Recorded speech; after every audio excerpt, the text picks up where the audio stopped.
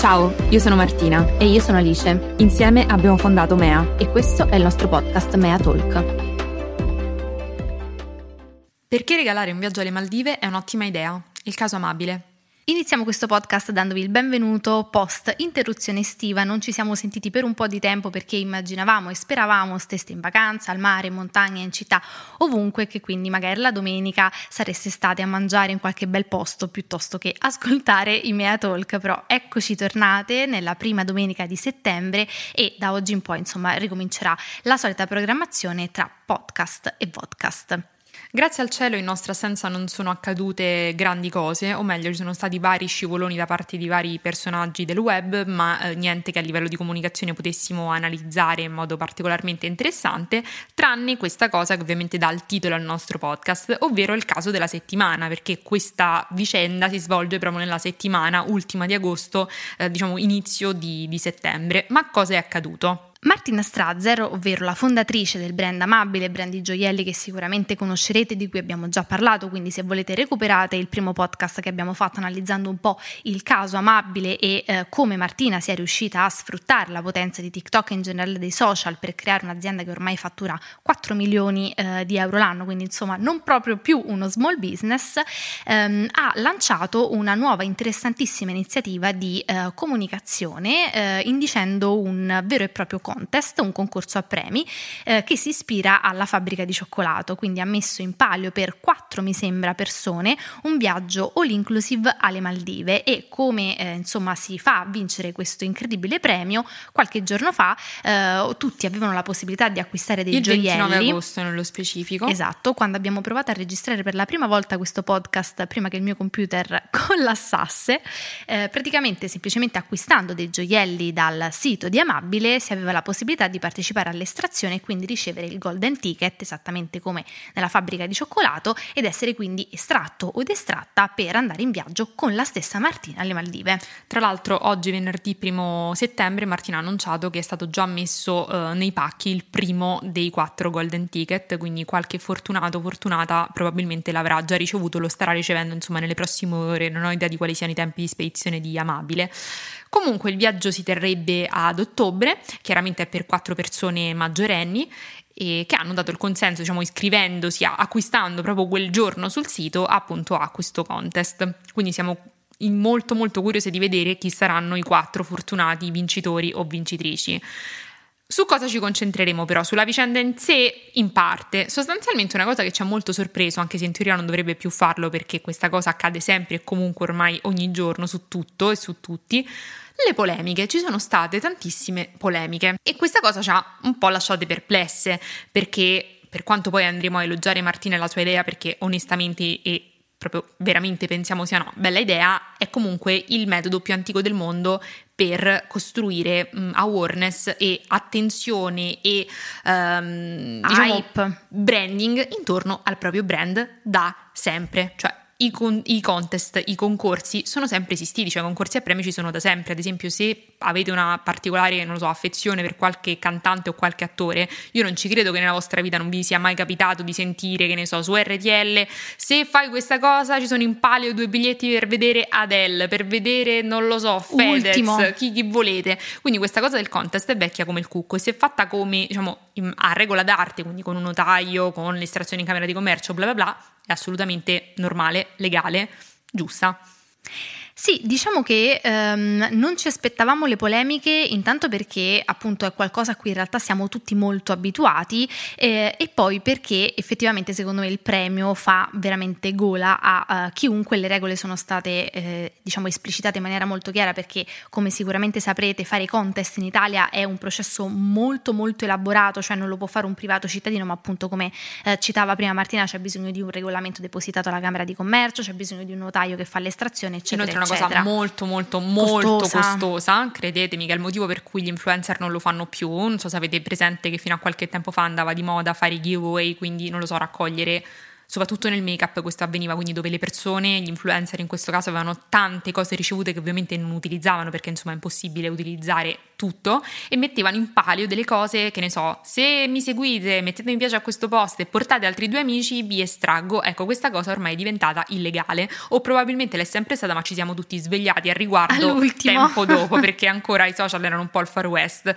Adesso, dove ovviamente c'è una grande attenzione, queste cose non sono più fattibili, a meno che ovviamente non si paghi un notaio, ma voi capite bene che insomma per regalare dei trucchi e fare qualcosa di buono uno non può pagare 5.000 euro di notaio, perché sennò viene un po' meno il senso della cosa. Diventa un po' tutto più complicato. Sì, quindi ormai è una cosa che fanno principalmente le aziende, e Martina Strazzer in questo caso è un'azienda a tutti gli effetti. La cosa che a me personalmente ha più sconvolto è vedere 2 grandi fazioni sull'internet, come spesso accade anche qui, perché se da una parte c'è stato qualcuno, soprattutto su TikTok, che gridava un po' alla malignità dell'idea, no? Cioè lo fa tanto solo per visibilità, eccetera, eccetera, dall'altra parte c'erano persone che elogiavano questa iniziativa come quasi fosse beneficenza. In realtà, come spesso accade, la verità sta un po' nel mezzo, ovvero sicuramente non c'è alcun intento maligno, se non naturalmente pubblicizzare la sua azienda e il suo brand, perché è questo l'obiettivo di un concorso a premi. Dall'altra sicuramente non si tratta di beneficenza gratuita, perché insomma comunque c'è uno quindi io non vedrei né la grande malignità nell'attivazione né questo spirito di donazione senza ritorno, come diciamo. in tutto la verità appunto sta a metà. Cioè è una scala di grigi, no? Chiaramente non è un'idea maligna dove c'è il losco dietro. Cioè sentivo gente che diceva secondo me alla fine non ve lo regala il viaggio. Raga, è impossibile, cioè nel senso nessuno sarebbe così sciocco da porre tanta attenzione e poi fare una cosa illegale, perché qua non si tratta di un video TikTok in cui Martina vi racconta un'iniziativa fatta al suo brand. Cioè questa è una cosa che legalmente, cioè sarebbe uno sfacelo per lei, per la sua persona, per la sua azienda. Nessuno avrebbe in mente di fare una cosa così folle senza, datevi di noi, insomma, senza avere le basi per poterla fare, senza avere tutti i permessi, eccetera eccetera. Dall'altra però non va nemmeno vista come un regalo, una beneficenza appunto che lei sta facendo ai suoi follower. Lei secondo me sta dando un'opportunità che avrebbe potuto non dare. Vero? Questo va assolutamente detto, perché secondo me c'è uno sbatti dietro a questi concorsi non da poco, e secondo me non aiuta nemmeno tanto l'acquisto. Le vendite, cioè sì, secondo me lei spenderà talmente tanto, cioè la sua azienda spenderà talmente tanto che comunque ora non vi dico che sarà quanto avrà guadagnato, perché ovviamente no, se no non gli converrebbe, però secondo me non è tanto questo quello a cui noi vogliamo arrivare, che è il vero motivo di questa iniziativa, e giustamente aggiungerei è il ritorno d'immagine, perché chiaramente questa cosa che cosa fa? A parte adesso, ma poi parleremo di quello che accadrà a ottobre, vi fa affezionare a lei, perché chiaramente lei ha un modo di lei è una perfetta storyteller. Si è costruito tutto il brand di Amabile sullo storytelling. Sì, è storytelling, perché comunque è un bellissimo brand che fa tanti bei gioielli, ma voi vi renderete conto che i gioielli ce ne sono quanti a questo mondo? Milioni. Forse milioni di miliardi. Quindi perché proprio Amabile è riuscito ad arrivare comunque in vetta a essere secondo me tra i brand più chiacchierati del suo genere, soprattutto online in questo momento? Perché Martina è una brava storyteller e ha creato un brand che è storytelling allo stato puro, e questo contribuisce ancora più di qualsiasi altra cosa a creare storytelling, perché è una settimana che non si parla d'altro di questo benedetto viaggio alle Maldive, e questa è copertura gratuita per il brand. Cioè pensate, non lo so, ci sono brand che devono spendere migliaia di euro nell'acquistare un cartellone pubblicitario che chi se lo vede, che come funziona, e lei con 4 TikTok e regalando un viaggio a 4 persone sta facendo parlare tutto l'internet di lei in maniera gratuita.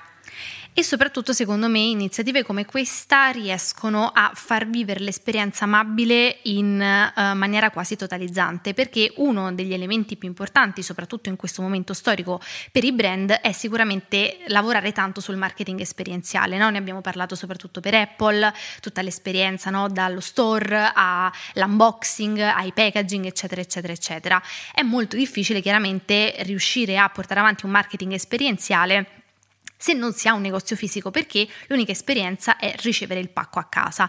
Ecco, riuscendo ad offrire un'esperienza di questo tipo va ad esplodere sia lo storytelling che appunto il vivere l'esperienza Amabile a 360 gradi, perché questa non sarà una vacanza alle Maldive X, sarà la vacanza Amabile alle Maldive, esattamente come è successo quando Martina è andata con Pamela Paolini e Nilufar in Egitto per insomma sponsorizzare la collezione sulla barriera corallina. Ecco, in quel caso chiaramente il punto non era tanto regalare un viaggio a 2 influencer, quanto riuscire a portare avanti un'esperienza e soprattutto uno storytelling per trasformare sempre di più Amabile da brand a love mark.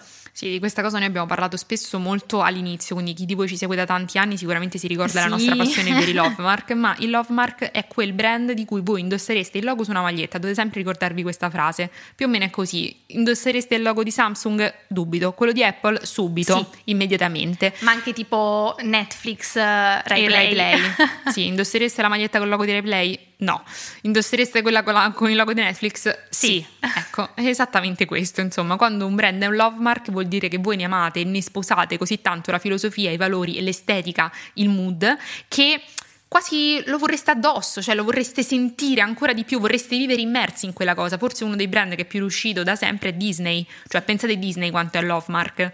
Eppure Disney è un'azienda, cioè nel senso con dei dipendenti che fattura, però vi dà l'idea della magia, cioè andare a Disneyland è un sogno, eppure è un parco dove si fattura, ma no, è la magia. Disneyland è la magia. Ma in realtà, se ci pensate anche come è stato presentato questo contest, ha quest'aura magica, no? Martina non si è svegliata un giorno e ha detto ok, metto in palio un viaggio alle Maldive. No, ha iniziato un lungo racconto partendo da lei che ha visto la fabbrica di cioccolato e che ha detto: possibile che nessuna azienda abbia mai utilizzato questa idea geniale per portare la fabbrica di cioccolato nella realtà.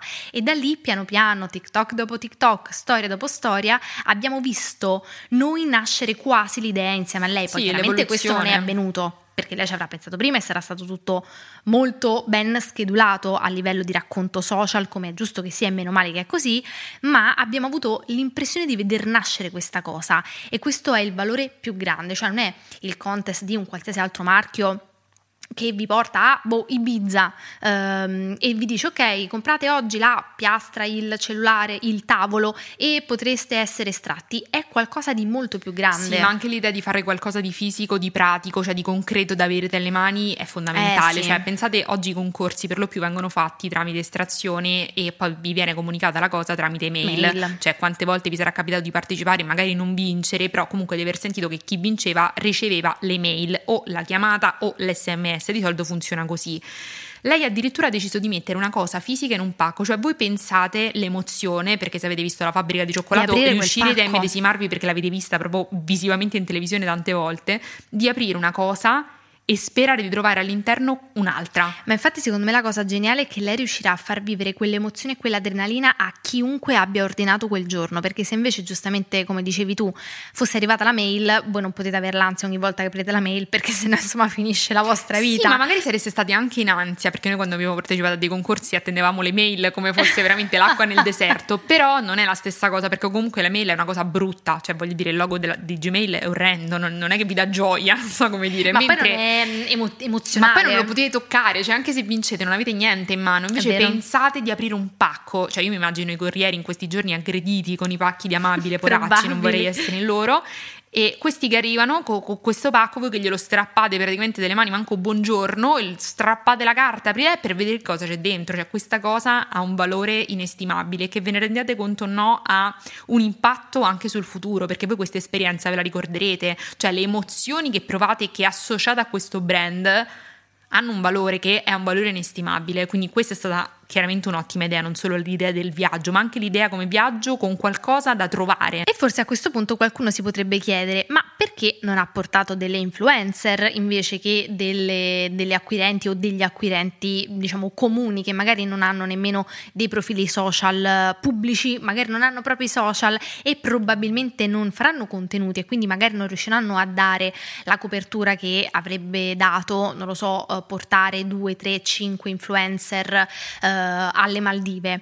Ecco, secondo me qua rimane un punto di domanda ancora sul piatto, perché non sappiamo come si svilupperà il racconto alle Maldive. Noi speriamo veramente tanto che Martina porti con sé un fotografi, videomaker, insomma qualcuno che possa immortalare questa esperienza, perché secondo me il racconto che può venire fuori da un contesto quasi extra social, quindi con persone che non fanno quello per lavoro e che quindi naturalmente vivono l'emozione di questo viaggio regalato in maniera molto diversa da come farebbe giustamente un influencer che è lì per lavoro, ma sarà importantissimo secondo me per Amabile riuscire a catturare questa esperienza e soprattutto a riproporla per lunghissimo tempo, visto che immagino insomma la spesa sia stata abbastanza ingente, per portare questo racconto anche a chi poi in realtà magari alle Maldive non c'è stato. Sì, diciamo che dare la possibilità di immedesimarsi non è una cosa da poco, anche perché secondo me ovviamente una volta pensata adesso questa cosa verrà riproposta. Cioè, secondo me almeno una volta l'anno verrà rifatta e questa cosa potrebbe diventare appunto un appuntamento fisso, una sorta di format. Ecco, e quindi questa cosa ovviamente con gli influencer non sarebbe possibile perché nessuno di noi ormai si immedesima più in un influencer, perché ormai c'è un distacco notevole, no?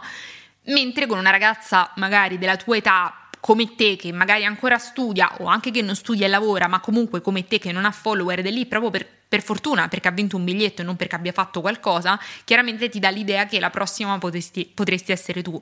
L'unica cosa che ci domandiamo è come si regoleranno con la questione foto e video, anche se io immagino che nel regolamento per partecipare a questo contest ci sia, diciamo, una sottoscrizione scontata per cui verrai ripresa e fotografata, perché sennò mi sembra molto difficile cioè far sì che questo viaggio possa essere raccontato. Esatto, possa essere raccontato e possa ridare comunque al brand, come dire, dei vantaggi, che è il motivo per cui ha fatto tutto questo contest. Sì, allora diciamo che io spero che chiunque vada alle Maldive con Martina in un viaggio pagato da Amabile sia ben disposto naturalmente a farsi riprendere, eccetera eccetera. Secondo me, diciamo, la chiave di volta è che giustamente quei contenuti verranno comunque, volente o nolente, utilizzati a scopo pubblicitario, quindi sui social di Amabile, sul TikTok di Martina, e chi più ne ha più ne metta, ripeto, giustamente. Quindi probabilmente ci sarà forse un passaggio di liberatorie, di sottoscrizione. Secondo me è stato fatto prima perché è un rischio troppo grande, ma anche perché sarebbe molto molto scomodo, anche sì, perché la cosa altra che non abbiamo detto ma fondamentale è che Martina si è messa all'interno della sorpresa, cioè del premio, nel senso che non solo vi fate un viaggio alle Maldive, che sicuramente è fighissimo, ma vi fate un viaggio alle Maldive con la fondatrice e proprietaria del brand che seguite, che ha un valore aggiunto, cioè come, non so, pensate poter fare un viaggio con il vostro cantante preferito. Figo. Ma anche perché secondo me, poi non lo so, però immagino che Martina è molto brava in questo, diciamo il viaggio non sarà un viaggio alle Maldive, ma appunto sarà il viaggio Amabile alle Maldive. Secondo me sarà Amabile in tour alle Maldive, quindi secondo me nella stanza sicuramente ci saranno gioielli, ci sarà un kit tipo di sopravvivenza alle Maldive per una settimana, magari un costume, ma magari ci sarà anche qualche applicazione sugli specchi, cioè io fossi la consulente di Martina le consiglierei di fare tutto questo e di far vivere quasi l'esperienza influencer a appunto delle persone normali sì, che hanno partecipato semplicemente al contest e che non sono lì per lavoro, e questo secondo me potrebbe essere appunto l'elemento vincente e che trasforma veramente questa attivazione in marketing esperienziale, perché se avesse portato l'influencer sarebbe stato l'ennesimo viaggio PR che siamo abituati a vedere ormai da veramente chiunque.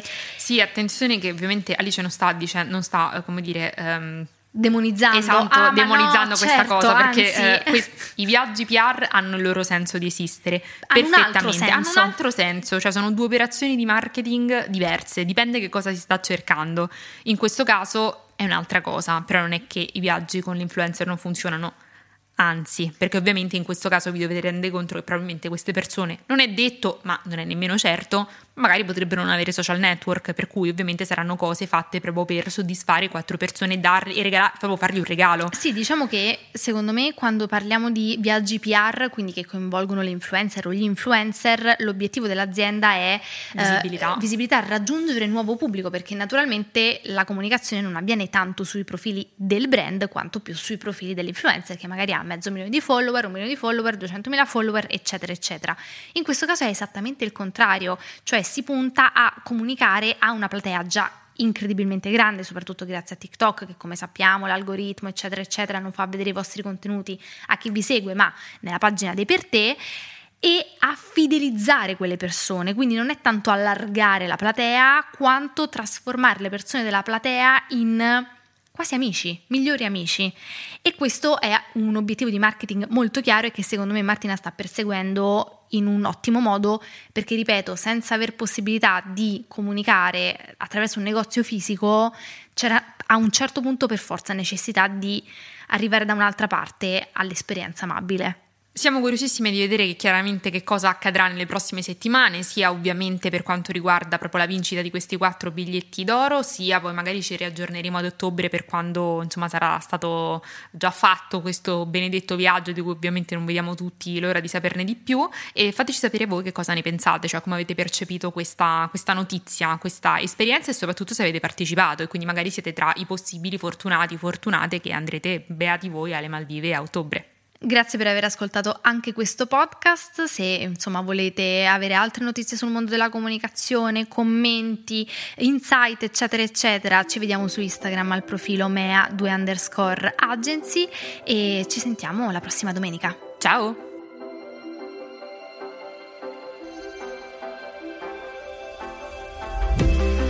Mea Talk è un podcast di Mea, scritto e interpretato da Alice Berardi e Martina Ricca.